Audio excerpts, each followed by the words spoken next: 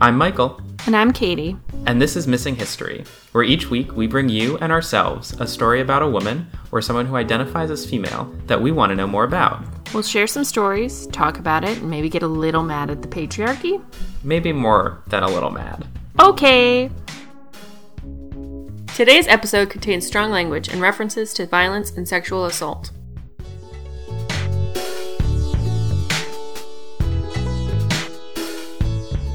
Hey, Michael. Hey, Katie.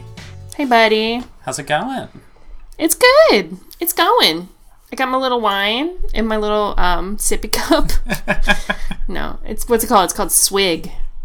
They don't pay us, so I'm going to stop there. It's fine. It's a fine cup. It was a gift, so I'm a fan. That's exciting. I've got my new purple water bottle. I will not say the brand, but it's a nice, respected water bottle brand. Yeah. Because my old one, after 2.5 years of use, has gotten really gross. Oh, really? It's one of the ones with the straw inside of it. Again, won't name the brand because they're not an advertiser for the show. But all of the inner connecting parts that let you sip out of the internal straw have gotten really crusty and gross, and I tried to clean it and it did not go well. Have you seen those little tablets you can put in them and they'll fizz? I have. I have not tried something like those. That's fair. But I also was have been going through a bit of a let's get plastics out of my life kick. Ooh. And so this is a I've become very aware. I've become very aware of packaging. Mm-hmm. And it's not. I don't care for it. Yeah, I went grocery shopping at Trader Joe's for the first time in a couple of months and realized all of their vegetables are packaged in single-use plastic. That's obnoxious. I couldn't I just want help some us, green beans. TJ. We want just things. Yeah. I've watched a couple videos about people that try and generate zero waste for a month. I think it's a good goal. The thing I want to start doing is that at work they recycle. So I want to start taking paper, all that crappy mail stuff you get that you don't ever use, or coupons or old envelopes of mail that comes in. I should just collect all that and then take it in once a week. Yeah. To the people that recycle, because my home does not. Oh, no. Recycle. I know. Bit of a downer. But eventually I'm sure they will. It's a rural area, so I feel that's more prevalent in more populated places. True. Could be wrong. Although I think it's rare in general, but... Yeah, I mean, I was listening to a podcast that says, recycling, even if you're getting it collected, might actually not be getting recycled since China has stopped taking all of our recycling. Oh, really? Yeah, and we apparently, don't really have the infrastructure to actually process a lot of it in the U.S. So, well, I've had a conversation with a certain person many times. It's my dad. It's always my dad. But he has a lot of opinions about things. But he always says, recycling will become a thing when somebody can make money at it. I feel that's heading that way. I don't think it's quite happened yet, but someone needs to be able to profit off of being able to recycle, and that's part of it. Is it's such a process to sort and modifying, clean, and use, or the reuse part, that it's a challenge. Yeah, and I think that's actually the central problem. Is it's not necessarily that we don't know what to do with it. It's that no one in the U.S. wants to buy it. China would buy it from us because they could do things with it, but other than paper and I think some specific types of glass and aluminum and plastic, we don't. No one in the U.S. wants to buy it, and so it's all just sitting there unpurchased. So one would say that there's no profit yet, but some smart entrepreneur person should get on that. Yeah, if you want to figure out a way to make it profitable. What do we all need all the time? I mean, I don't know. Or the fact that they make biodegradable trash bags now. Mm-hmm. Those should be more popular than they are right now, and they should also be less expensive than the less expensive part would be nice. That's the annoying thing with all kind of good stuff for you, is it's more expensive. Yeah. So then it it punishes poverty. We could talk about the 1% right now, but it's a little late. We still have 2 episodes to record. I don't know if I can get into full blown economic drama. Yeah, no, I think we could sideline that for just a little bit. Although we were supposed to get into full blown dress drama, because you were saying that some dress drama would be a nice lead-in for your woman this week. Yeah, that is true. I had to buy a bridesmaid's dress today, and I'm very happy to be participating in this particular wedding. I love my dear friend who asked me to be in the wedding. I will say buying a bridesmaid's dress is a process, and I am grateful that I am in this wedding, but at the same time, I was frustrated in the moment of like I took my measurements. I know how to take measurements. I was honest in my taking measurements. I did not put any frills on it. I was down and dirty. I was doing the thing that they asked me to. And the girl on the phone was like, okay, did you measure yourself or did you have somebody measure? And I was like, okay, I mean, I get that. You want to protect your business, right? Because there's a lot of stupid Yelp people out there that'll yell and they don't have an accurate interpretation of what happened in terms of like a consumer experience. So I was like, okay, fine. I took them myself. So there's a little gilding of like, okay, you probably didn't do it right, which I was like, okay, fine. And then, what size do you normally wear? And I told her. I was like, and I was honest about that as well. And then she was like, okay, let me just put these into our little rubric and we'll come back with what size we think you should get. And it was like a good 4 to 6 sizes bigger than I said I wear. Which tells me like a few things. One, they run very small in their dress shop, which is probably true.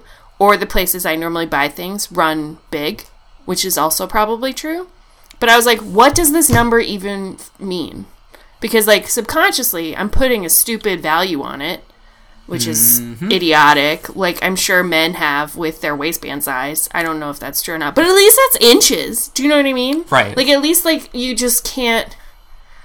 Women, we have to, like, guide it. We have to put a veil over it and not actually talk about what the size means or who's... Yeah, and everybody has their own opinion on this range of inches equals this size and this range of inches equals this size. And, by the way, your value is based on how many inches are in there. And it's just, like... I put a lot on this bridesmaid lady. So I bought the dress size that they suggested. It is the only dress I will have in that size in my life. And I will probably have to get it adjusted 100% because it will be too big. Mm-hmm. So, or it'll fit me like a glove and I'll have a lot of feelings about dress sizes again. I don't know. It'll be fine. It's going to be a pretty color and I will say it has pockets. So we're winning some battles, everybody. Yes, we're winning some battles. Not the war, but some stuff. But like the whole sizing is just idiotic. It should be inches. We should really go to a place where we actually buy clothes that are for us rather than like off the rack. Or we should just like not care about it. That's really the big goal, right?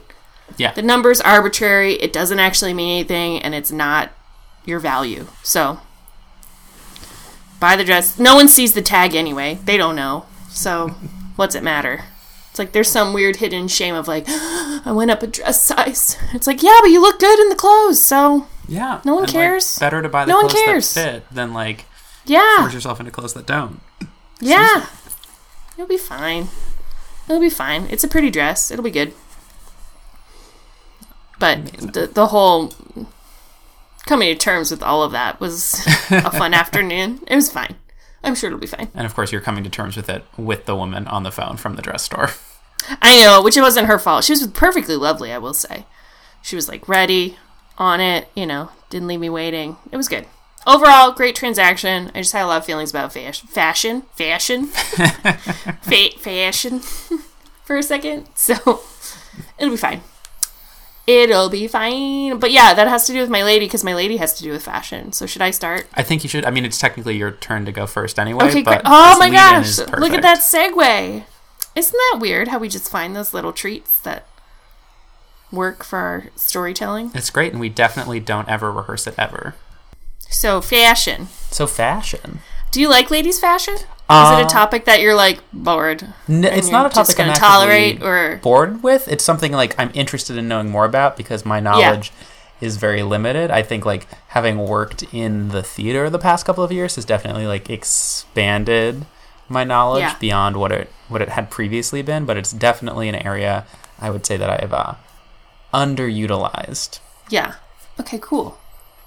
So my lady this week is Anne Lowe, Annlowe, and she was born Anne Cole Lowe in Clayton, Alabama, which I have to look that up on a map. I'm not really sure where it is.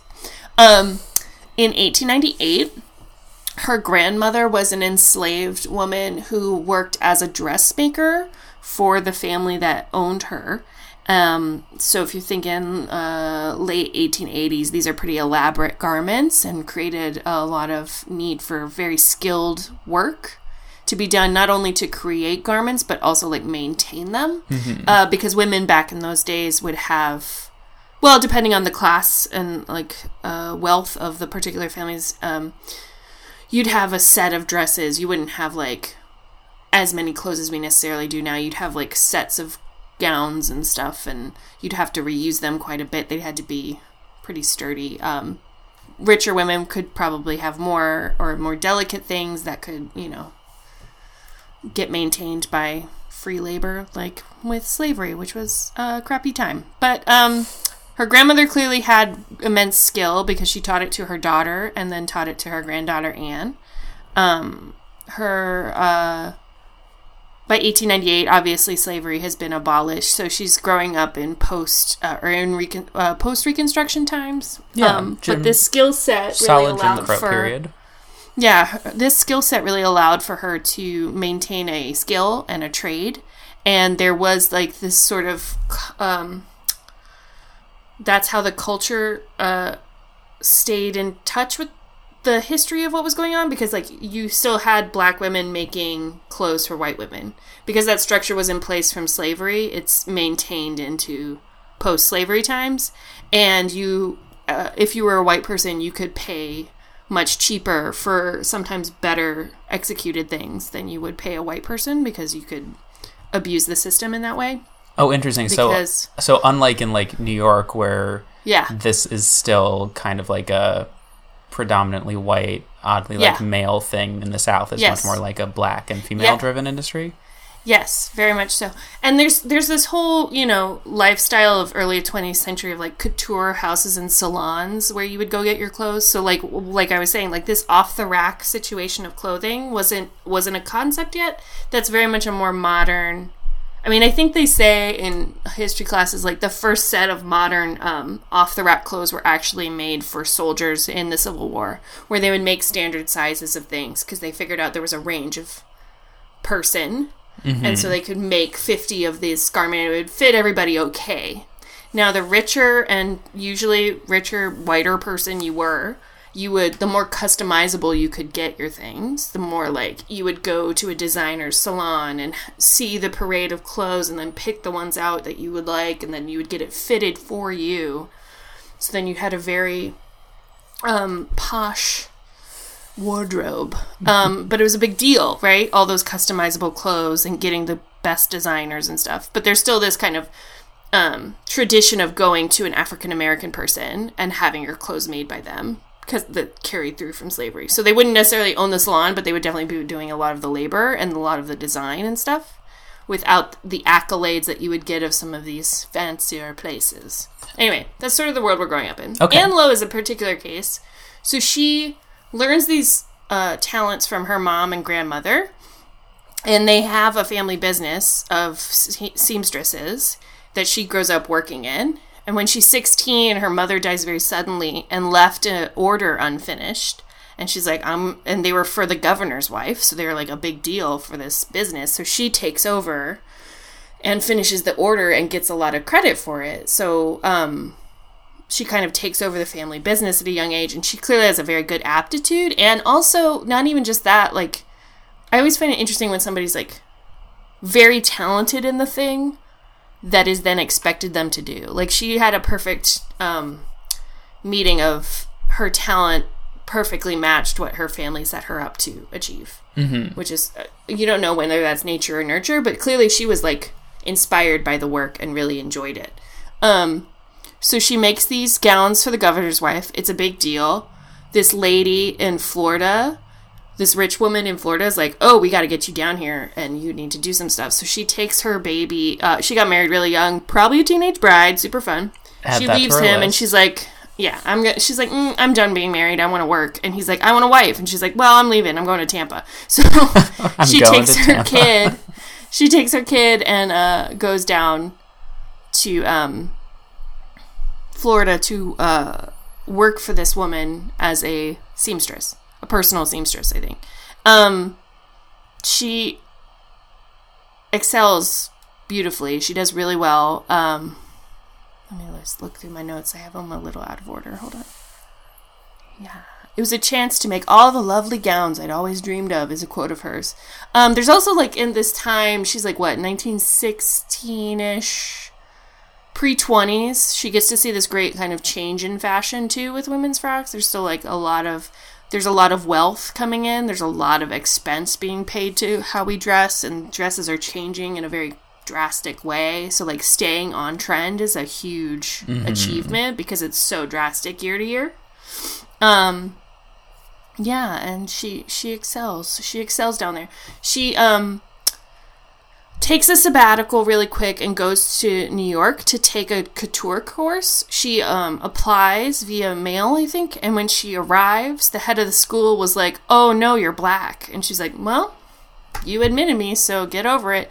And that sounds her white familiar. Classmates, yeah, doesn't it? Didn't you do that last week? Yep. Her white classmates refused to sit in the same room, and she was like, "Fine, I'll just finish twice as fast as y'all and get out of here because you suck." So she did, and she like got her degree in half the time that the white kids did because she had stuff to do. Damn. She goes back to Tampa. She opens up her own shop, and she hires like 18 other seamstresses, and they proceed to like take over the market for all of like fancy dress balls, cotillions, formal affairs going on. She gets in with the big wig. She clearly had friends in high places from when she moved down there.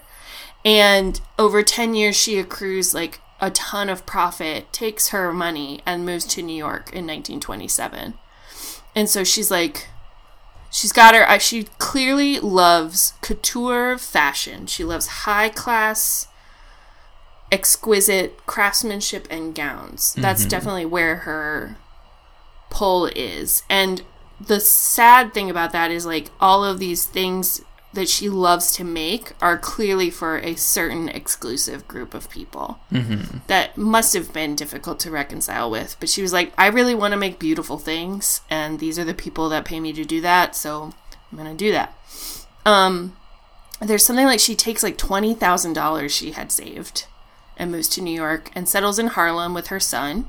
She takes jobs at first as an in-house person to make clothes personalized for people, but then and works around town, and she works at Saks Fifth Avenue for a little bit. She makes she goes to like the big fashion houses and works as like a premier seamstress for like another person's brand. So there's a little bit of anonymity of for the fashion house to be like, we're not going to tell you that a black lady made this. You're going to think it's a Dior or whatever. Dior didn't hire her. I'm just like picking a name. I have another quote from her, which is, I feel so happy when I am making clothes that I could just jump up and down with joy. So she loved what she did, which I appreciate. That's amazing.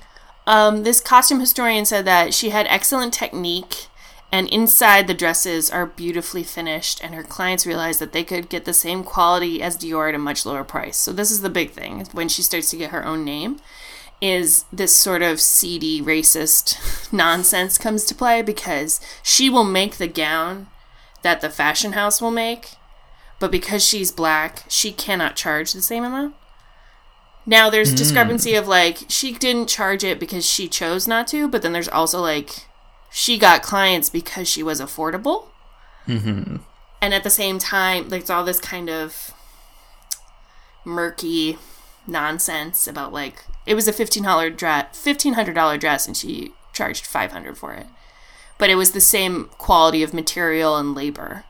So it's but it was valued less. Yeah. And people saw a deal.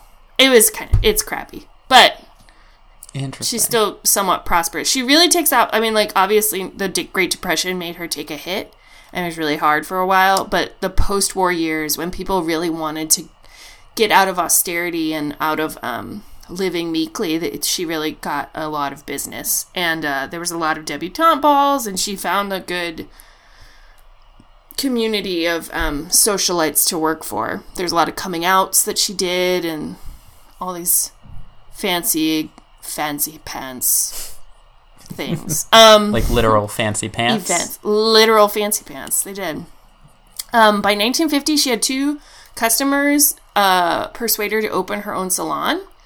And she got 2 white business partners to help her get a space on Madison Avenue. So if you think of like 1950s New York, like that is peak place to be. And she was a black woman with her own salon at that time. So Betty Draper would like go to Ann Lowe for a good gown. So her biggest claim to fame, and when you Google her, this is what comes up, is that in about, when was the year? I didn't put the year because I'm stupid. No. Okay, so there's this lady called Jacqueline Bouvier, and she's kind of a big deal socialite family. She's going to get married to this guy named John F. Kennedy. It's kind of a big deal. I feel like I've heard of them before. It's a kind of like the marriage of the time. And her mother, Mrs. Bouvier, is like, oh, we should go get a low dress because she'll do the whole bridal party. She's made dresses for me before. It'll be great. The skirt, I could tell you about this. I mean, it's quite a dress. Tell me about the dress. It's the royal wedding of the time. Okay, great. The bridal gown of ivory-colored silk taffeta.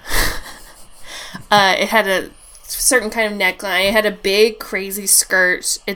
Jackie later said she felt like she looked like a lampshade, which she's not wrong. But at the time, it was the height of fashion. Of course. She had a lace veil. She had a tiara in her hair. But, like, the skirt is very much like the height of 1950s kind of forward fashion, and took a lot of labor. I mean, it took them 2 months of her seamstresses working on this thing to make it. Like, it was custom, it was beautiful, it was detailed. She wore little jewelry. It was very much about the dress, right? So 10 days before the wedding, oh no, in her shop there's a flood. And it floods the whole area. Oh, it ruins 9 of the bridal party dresses and the bridal gown that they had just spent 2 months slaving over. And she's like, this is the end of me. If I ruin this wedding. I mean, he's not president yet, but like, this is a big client, right? Yeah. And she's like, what do I do? So she and her entire staff work all day for 8 full days. The original time was like 8 weeks. They do 8 weeks of work at 8 days and reconstruct the grounds and deliver them on time. That is like a biblical level of ridiculousness. And the amazing thing, I mean, the crappy thing is like she was supposed to make $700 off of the whole thing by the end of it, and she lost $2,200. Because she couldn't face the fact of, like, losing that kind of client. So she is in the red on that. But it is, like, it gets the effect she wanted, which is that everybody talks about it. It's a huge, big deal. And it's, it was a dress talked about. It's talked about now. She just swallowed all the money that she lost. It was pretty tragic. At the time, were those conversations about the dress, was there anything about, like, this is a black woman making these amazing clothes, or was that not really part of the conversation at the time? It was not part of the conversation, and even later, Jackie is asked about her, who made her gown, and she said a colored woman made it. So she didn't even say her name, which is kind of shitty. Yeah, a little bit. Yeah. It's super, which would have actually probably made up for the $2,200 if Jacqueline Kennedy was like, Ann Lowe makes it, and she's on Madison Avenue. Which... next time anybody's, like, crapping on somebody at an awards ceremony by, like, who's name dropping who gave them their gown, it's like, well, it could make or break this designer's, career if Michelle Obama says, so-and-so made my gown and he's fabulous, Yeah. They now have careers because of certain clients like this. So, say what you will about fashion, it did not help Ann Lowe that they did not use her name. You know what I mean? That coupled with the fact that she did it twice and took a hit financially. Yeah. To her credit, though, I mean, let's show some integrity. She didn't actually, or I don't know, say what you will about this. She never told the Bouviers about the flood. Oh, interesting. Because there's also there's a lot at play there. So, it's not their fault that they didn't know, but at the same time, it is their fault that they didn't even say her name. Mm-hmm. They relegated it to a nameless person, which is and they use the word colored, which I don't care for. She hand-delivered, the other anecdote I like about that story is she hand-delivered the dress, because can you imagine, she's just spent 8 days, just her hands are bleeding, and she shows up, and she's like, okay, I'm delivering this dress to the bride, and the stupid guards at the door who were watching that people don't come in, they're like, you need to use the service door because you're black. And she was like, if I have to use the back door, they're not going to have this dress, so you need to let me in. And they were like, oh, okay. Yes. And they let her in. She's like, no one is getting between me and this dress again. I've just made it twice. She does pretty good with she gets some clients because of this kind of word of mouth. It wasn't as pronounced as it should have been, probably, but she does have some financial... You can clearly see she has the talent and the skill of a dressmaker, but she doesn't necessarily have the business acumen. So she takes on really lavish projects and then maybe doesn't... because of the time and place and her youth when she started, she doesn't have the kind of business acumen to navigate, having those kind of difficult conversations where you charge more. Yeah. Also, how much do you feel like you can?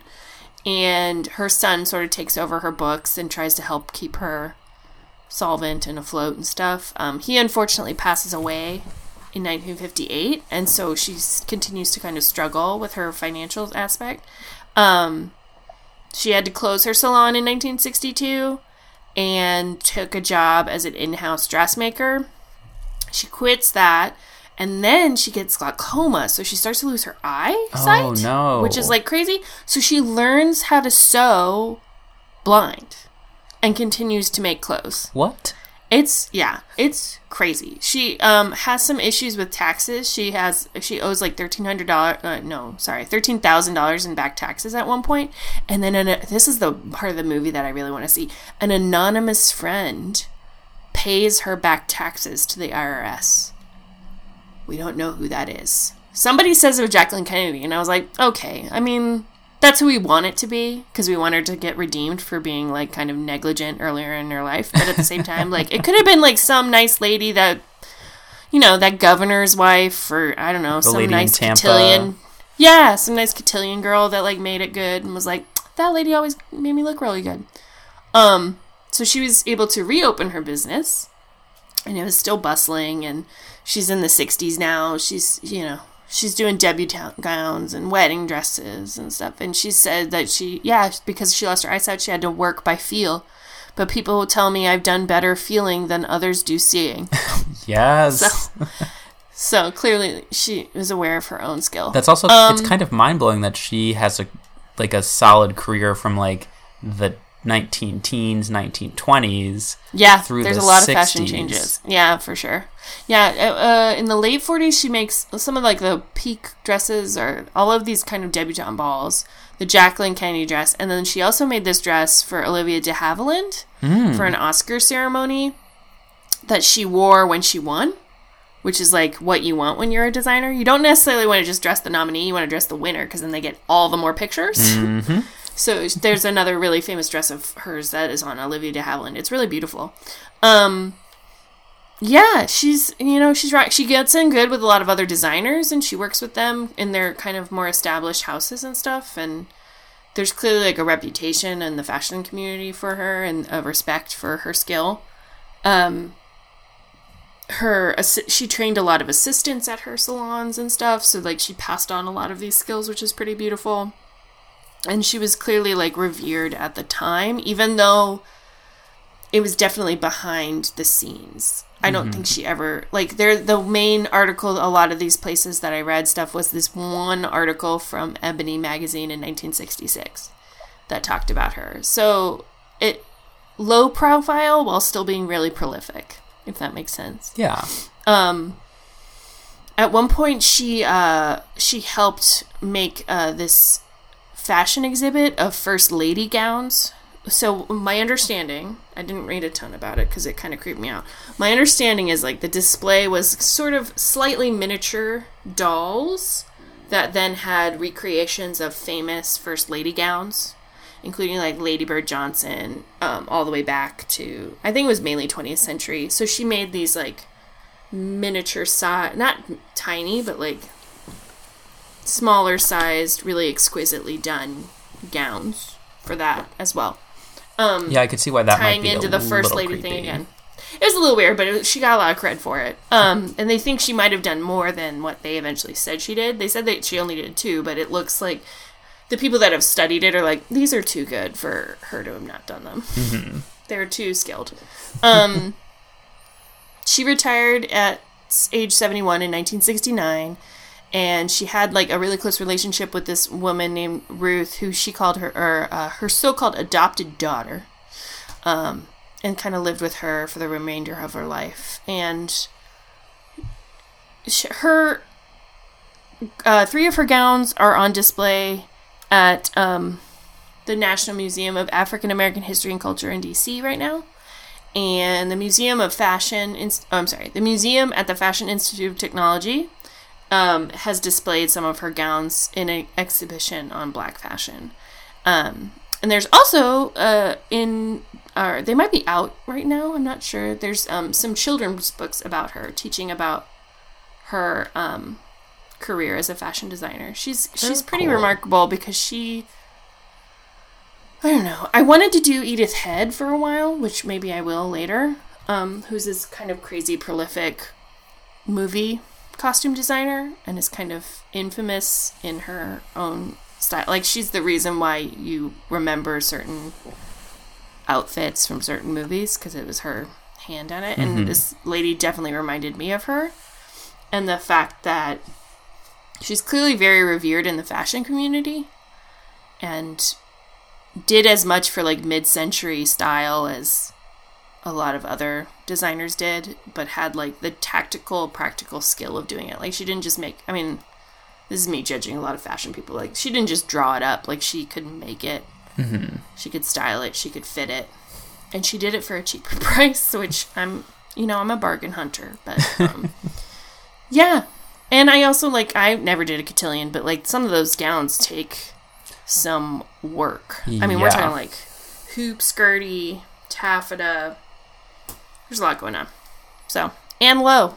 Very cool. Girl. Yeah, right? That's pretty fun, huh? Yeah, I learned so much. So let's go back to that style of, you go in and they fit it to you, and we can just go away with dress sizes. That sounds like the perfect solution. But also make it super affordable. Yeah, I think that's probably possible? The problem you're going to run into right there. That's not possible? Can't do all that? Try and remember the triangle. It's like you can get things fast, you can get them cheap, or you can get them well done, and you can't get all 3 of those things. So you're either waiting a couple of months for your clothes. Yeah. Or that's hard. Yeah. But we'll work on that's it. Hard. Yeah, maybe. Comfortable needs to be a part of that too. Comfortable in pockets. Comfortable, because I doubt a lot of these clothes were comfortable. Oh God, no. Can you imagine? No. A lot of taffeta, a lot of scratching. Ooh. Yeah. I don't know. The whole time I was reading about her, I was just like, oh my God, this lady dressed Betty Draper. She's in Manhattan. She's on Madison Avenue. Pick a Betty Draper outfit.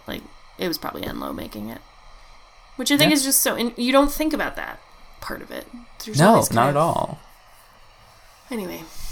Anne Lowe. I like her. Go check her stuff out. I always like looking at historical dresses. There's I would like to go to those museums that I mentioned, because I like seeing... I think seeing what people used to wear is a really interesting way of, getting to know them. So, seeing a dress from Marie Antoinette tells you so much about her warped view of life, or any kind of royal member. When you see what they wear, you're like, wow, yeah, you're not from this planet. Who has time to wear all these bows at once, you know? And so when you know that, then you know a little bit about the person, because you also see what they value. You see how they want to present themselves. It tells you so much about who they are. Anyway, that was a tirade. Great, your turn. Cool. Do we want to take a quick break? Yeah, we're going to take a break.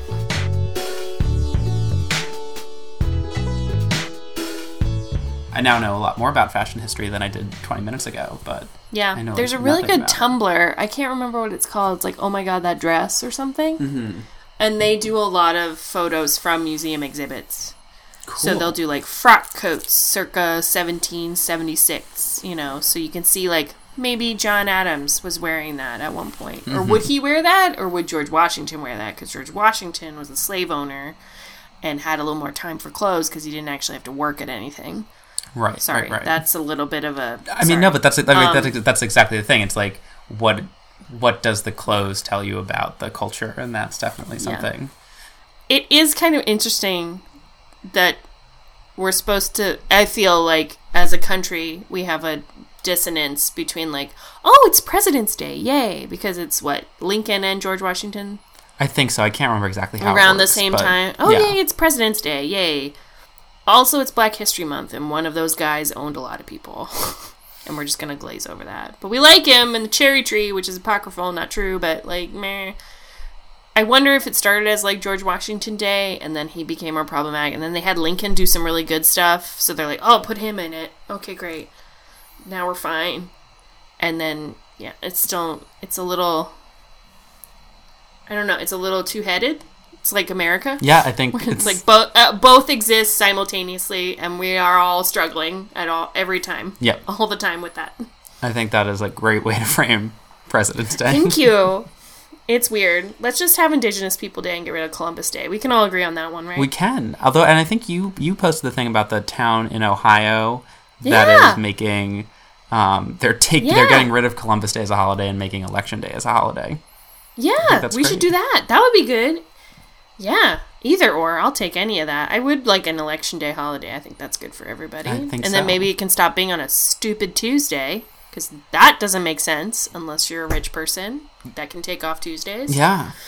No, I've never had a Tuesday off in my life. No, because it's weird. Yeah. It's almost like whoever said it should be on a Tuesday didn't want people who work all the time to be able to vote or something. Do you think that was something? I think my understanding is that it has to do with travel time post Sunday, back when we used horses. But we don't use horses anymore. Yeah, that doesn't add up, does it? No, we stopped using horses a while ago. We don't have to ride 80 miles I don't know. to Did get you somewhere. see the Secretary of the Interior? He rode up on a horse. That's and then true. A dear old friend, Roy Moore, came to the polling place in a horse. It's apparently a political tool now. Yeah. If I own a horse and show up at my job at it, you're going to take me as a folksy American hero. Exactly, because every folksy American rides their horse to work. And horses aren't, in fact, actually incredibly expensive to maintain and a sign of class privilege for the most part. So anyway, do you want to talk about racism in medicine, Katie? I mean, can we do it in an upbeat way? Challenge? We can. Challenge you? I will try to be as upbeat as humanly possible. Me too. Hey, it's better now, right? A little bit? Incrementally? We'll see Probably not for everyone. No, I'm sorry. It's probably not. I'm sorry, everyone. Yeah. You've had a shitty doctor experience, I'm sure. Yeah, no, the bullet point 1C for me is, guess what? It's not better. Mm-hmm.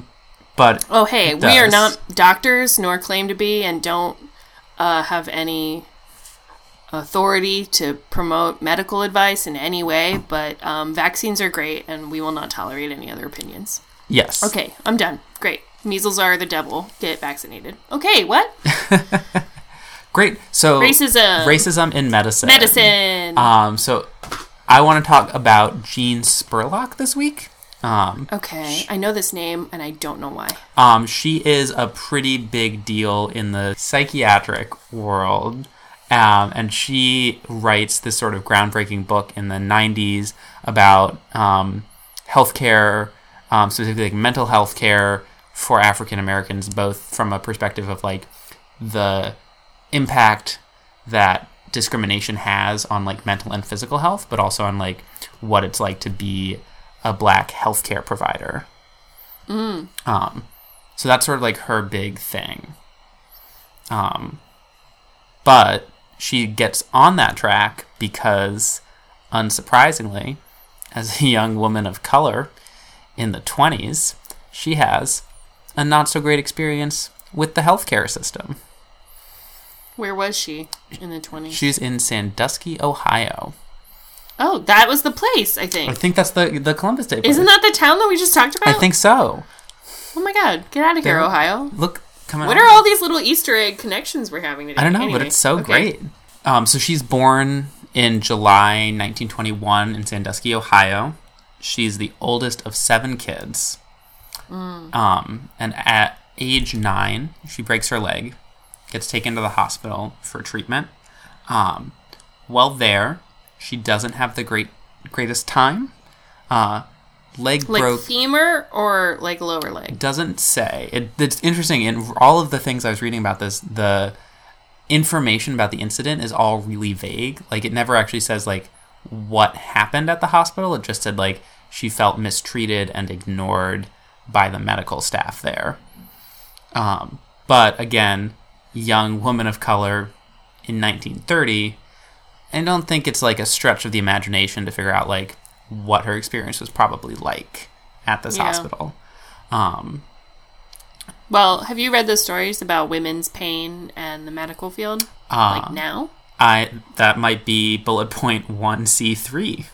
Okay, I'm gonna let you keep talking. Sorry. No, I think that's a great jumping in, because I basically want to use this as a moment to be like, so, like, we shouldn't be surprised, but people of color still get less good treatment in the American healthcare system today compared to white people. But it was really interesting in sort of reading that. There's again, unsurprisingly, like, really long history of not great relationships between predominantly white healthcare providers and communities of color. And like some of the big examples that stand out are it's J. Marion Sims, who's sort of considered the pioneer of obstetrics and gynecology in the United States. Did most of his research on enslaved women without their permission and without anesthesia. Oh, this guy. That guy. Yeah. And, like, He's the reason we have speculums, isn't he? he is indeed. Yeah, so he's not really He's my everyone's favorite person person. anyway. So yeah, he's pretty awful. Yeah. And then there's the Tuskegee syphilis experiment. In Oh, the God, 30s. Michael. God. I'm sorry. I promise it gets better, but we just have to start here because the history is awful. Yeah, okay. And for those of people who don't know, that's this experiment that the U.S. Public Health Service, so the federal government, runs starting in the 30s. They recruit a couple hundred black men, some of whom have syphilis, some of whom don't, to study the impacts of syphilis. Hey, guess what? The impact's not good. It's really bad. Who'd have thought? Also, didn't they not tell them so then they would spread it to their partners They didn't tell without them. without their knowledge? Yep. So that they're just spreading venereal disease without. So they didn't tell them. And they knew also, like, I'm sorry. And then they syphilis wasn't new. No. So, like, you knew it was bad. And it's so been you around. knew you were giving people terrible things that would cause, like, brain damage. Yep. And, like, also if you got if the men got the women pregnant, then their babies were exposed. Like, it was prolifically bad. Yeah, it's awful. And negligent. And then guess what? In the 40s, we figure out that penicillin is a really effective treatment for syphilis. But wait, the doctors running the study have decided both to extend the study. So it was originally supposed to be like 6 months. We're now in the second decade of it. But even though the treatment is discovered, they don't give it to the patients. They don't tell them that that's what they're suffering from. And so That's great. It's great. And they go out of their way to prevent local doctors from treating them. So they're not only like... What was the logic behind that? Because it would ruin the validity of the study. Okay. Because that's more important than people's lives. You're doing science wrong. Yes. How about that? How about there's not one way to do things? And maybe, like, taking care of people is your job as doctors. Literally Anyway, the first thing. So that gets uncovered in the 70s. So 40 years this goes on. And people, So unexpectedly. That's the telling number, isn't it? Yeah, really upset about it. And this moment is sort of held up as this moment where, like, the relationship between mainstream, predominantly white medical profession and the African American community in the United States, that relationship goes from being not great to awful. Because they're like, oh, cool. You guys thought this was okay. We're not okay with that.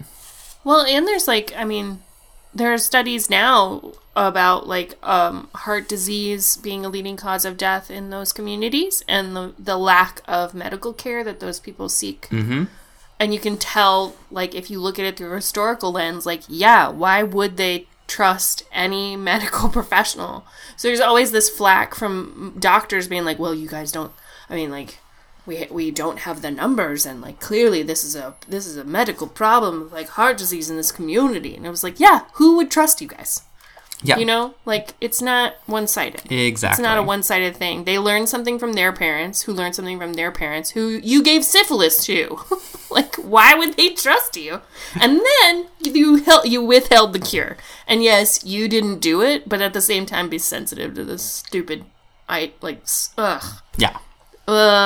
You dummies. So all of which is to say, Sorry. Yeah. not unexpected that there's going to be this not great relationship. But Yeah. Jean is taking this experience and she looks at it and she's like, okay, well, the thing I can do about this is that I can become a doctor and then I can work on giving my community the treatment it deserves.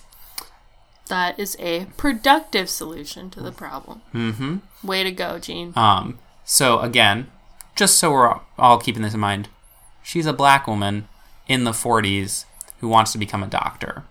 So that's going to be So an easy easy, street. like, super smooth sailing. It's like a flat lane in Florida. Like, it's just smooth sailing to the beach, right? Exactly. Just shoot on down. All right, cool. So she is going to enroll at Spelman College in Atlanta, which is the oldest historically black college for women. Even though she works full-time and gets some scholarship funding, she ultimately can't afford tuition for her second year and has to leave. So she moves to Chicago and finishes her undergraduate studies at Roosevelt University. She then gets accepted into Howard University's College of Medicine, and she's going to graduate with her MD in 1947.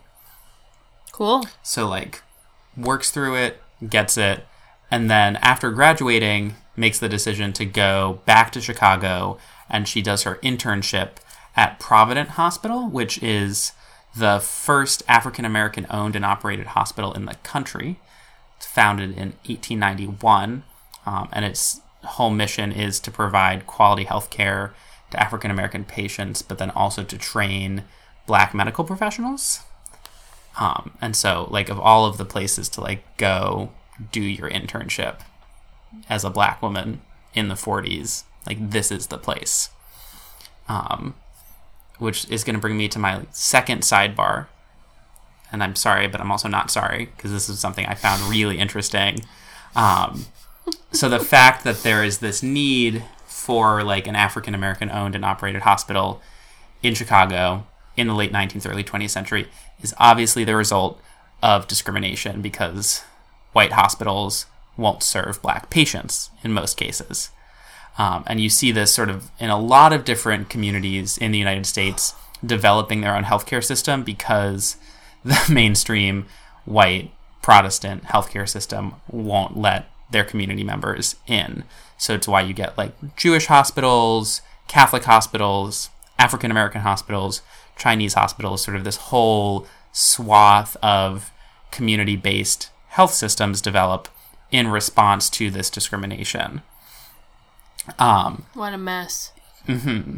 Then the, like, deeply ironic thing is there's a lot of research showing that, like, culturally competent healthcare is a really important part of keeping people healthy. So it's not just that, like, you're technically qualified, it's that you have an understanding of the culture and the, like, cultural background of the community that you're serving will, like, help make you a better healthcare provider.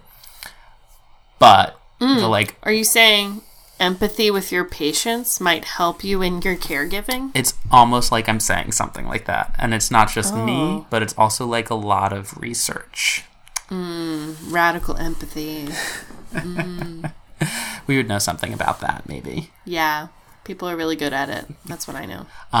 But the ironic thing is, so similar to what happens after Brown versus Board of Education, wherein black students get shipped to the white school system and then the black school systems get shut down, a sort of similar thing happens in the medical community where as discrimination lessens, it's the white healthcare system that ends up sort of predominating. And so you lose a lot of the cultural competencies. And so even though maybe the like technical quality of the care is better, you're losing a lot of the cultural knowledge that is then having to sort of be relearned by the white healthcare system. So there's sort of this like... Which I bet they were great at doing. You know, I think you're... Because everybody embraces change wholeheartedly and with openness. Yeah, especially white people. We're really good at that. We're so good at it. We wrote some books about it, I'm sure. And so... We're also probably really good at telling other people when they're not good at it. Yeah, I think... Full of irony and non-self-aware. Yep. Cool. Okay. Cool. Moving on. So she's in Chicago in the 40s working as a doctor and decides that psychiatry is really the thing she wants to pursue. Twist. Mental health care is just sort of developing into a thing at this period. It, Yeah. obviously comes out of the Freudian and Jungian traditions out of Europe. Good name drops there. Thank you. Anytime Jungian is thrown into a conversation. Yeah. Don't ask me to talk about the difference because I can't, but I know there is They were buddies. one. There's not much. One. They were both weird German dudes. That's racist. I don't know what they were. European? I think they're Austrian, but Okay. that's about as much as I know. Cool. So she is going to finish her training at Provident and then starts a fellowship at the Institute for Juvenile Research, where she starts studying child psychology. At the same time, she is a resident at the Cook County Hospital, and she's working at the mental hygiene clinic at the Women's and Children's Hospital in Chicago, and she's working at the Illinois School for the Deaf. The mental hygiene clinic? I think that's a term for, like, mental health. It seems Yeah. like a very, like, 40s, 50s way of talking about Yeah. it. Weird. All right. But so basically she's, like, working 4 jobs, and, like, one of those is, like, she's, like, a student and she's working, and in 1953, not only is she interested in, like, psychology and psychiatry, but becomes interested in psychoanalysis, which is the, like, very Freudian end of things. And so Sigmund. starts training in that. And so by 1960, in addition to being a professor at the Illinois College of Medicine and having her private practice and holding these other jobs, she is also the chief of psychoanalysis at Michael Reese Hospital. That's impressive. So she's busy. She's real busy. And again, and I don't think I can emphasize this enough, she's a black woman in the 50s doing all of this. Yeah. And doing it at, like, the highest levels. Yeah. Which is just, like, stunningly impressive. Tends to be a theme we have on this show, too. It does. And we could talk, if we want, about, like, the ethics of, like, holding up exemplary women who are, like, following in the model of, like, the great white man version. I was just listening to a podcast about this. But I think, like, that might be a discussion for, like, an episode unto itself. Ooh, that's a good one. Yeah, we can tuck that away. Yeah. Okay, so the year's 1968. A lot is happening. Big year. In 1968. It's a terrible year. Yeah. And so... So many people died. Yeah. And so Sorry. she... Downer. I promise this does get positive soon.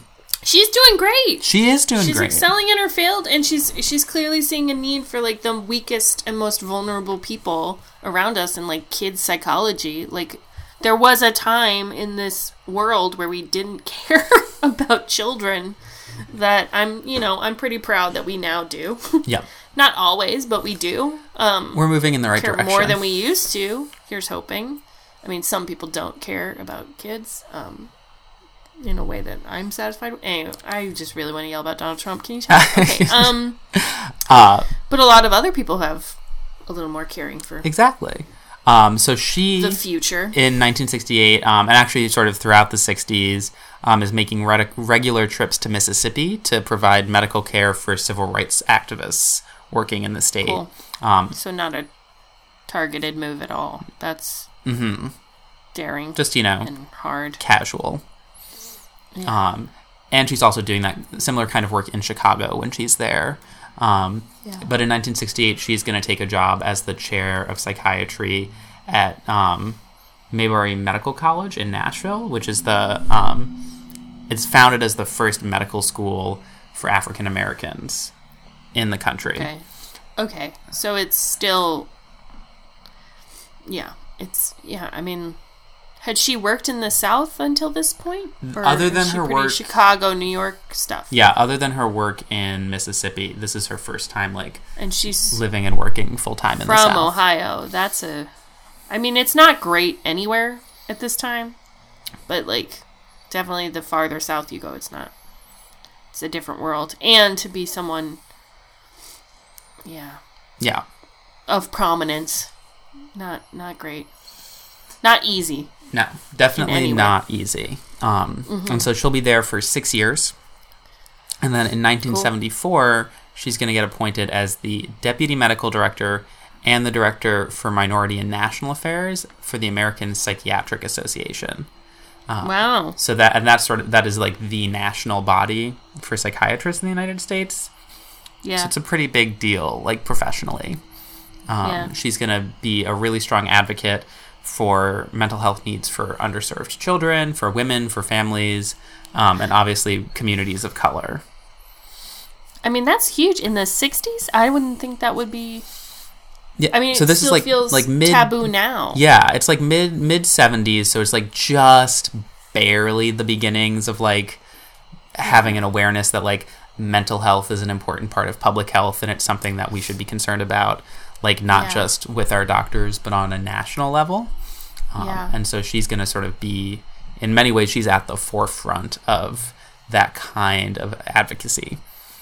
Wow. And of course...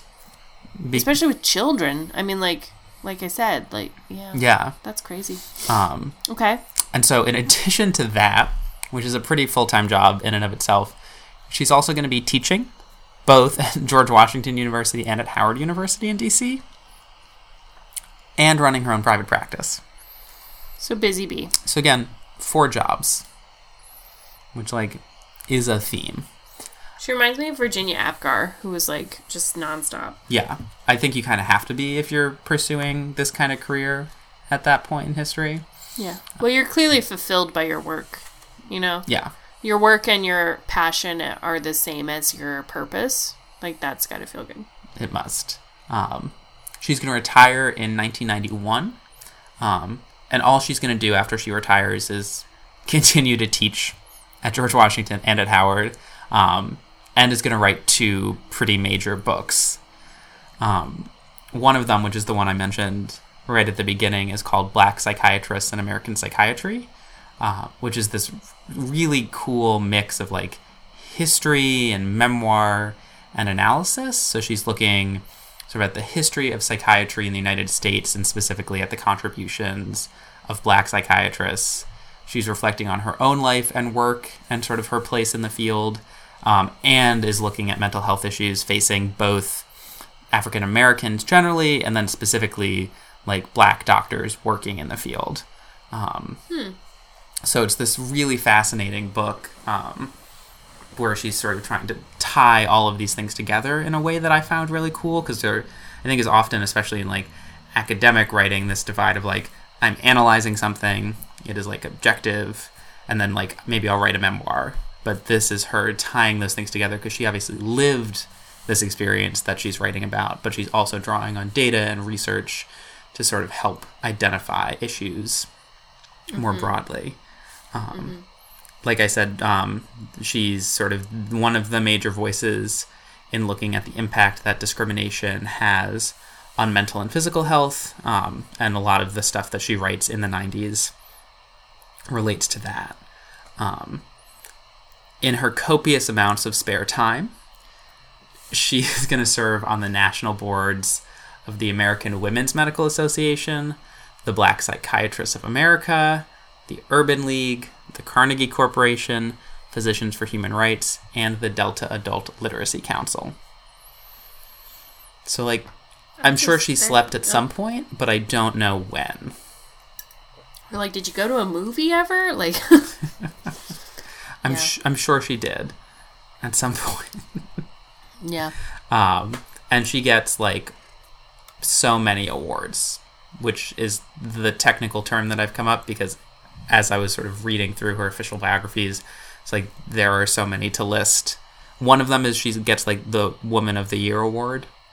So, like, again, busy, doing a lot of good work, and, like, getting recognized for it. She's going to pass away in November of 1999. But I think the, like, coolest thing about the way that people decided to sort of instill her legacy is there's a number of fellowships in her honor. Cool. So there's the Jean Spurlock Minority Medical Student Clinical Fellowship in Child and Adolescent Psychiatry. I think that title pretty much explains to you what that is. Mm-hmm. There's the Jean Spurlock Research Fellowship in Drug Abuse and Addiction. Also pretty self-explanatory. And then there's the Jean Spurlock Congressional Fellowship, which is the thing that I think is probably the coolest, which funds an early career psychiatrist to spend a year working in a congressional office in D.C., so developing relationships with lawmakers and staff, learning how the legislative process works, but then also being an advocate for healthcare policies for underserved populations. So, like, very directly continuing her legacy of advocacy and political work tied to mental health. That's wild. Yeah. So I really enjoyed getting to learn more about her because she's this incredible woman, but at the same time is just, like, pursuing her career and the things that she's passionate about and that she thinks is important, and is, like, doing that in sort of in a way that feels achievable. Like, in no way am I ever going to do that, but, like, dedicates herself to her career, like, pursues excellence in the professional body she's a member of, and, like, uses her expertise to advocate for people. I think that's just, like, an amazing for disenfranchised people. Yeah. That wouldn't have a voice otherwise. Like, mental health is such even a new concept for now. Like, to tackle it before... I mean, it's not normalized now in any way, and people still have a lot of stigma about it, but at the same time, even, like, 40 years ago, it would be so hard. I mean, there's just so many misconceptions, and, like, also poor training that clearly she was trying to get ahead of. Like, clearly she saw some issues with the way it was being handled at the time. Yeah. I mean, thank God, you know. Cool. I like that a lot of fellowships are named for her. Yeah, me too. That's a good legacy to have. Yeah. Not buildings and not, like... Not even, like, awards necessarily. Although I think there is an award named after her, too. But this thing of, like, committing to helping other people keep doing the important work is really great. Yeah. I hope when I die, someone names a fellowship after me. I can't imagine what it would be. I don't want to talk about that. That makes me sad. I will. Yeah. Yeah. That's Jean Spurlock. That's cool. I like Jean. Thanks, Michael. You're welcome, Katie. Okay, bye. Bye.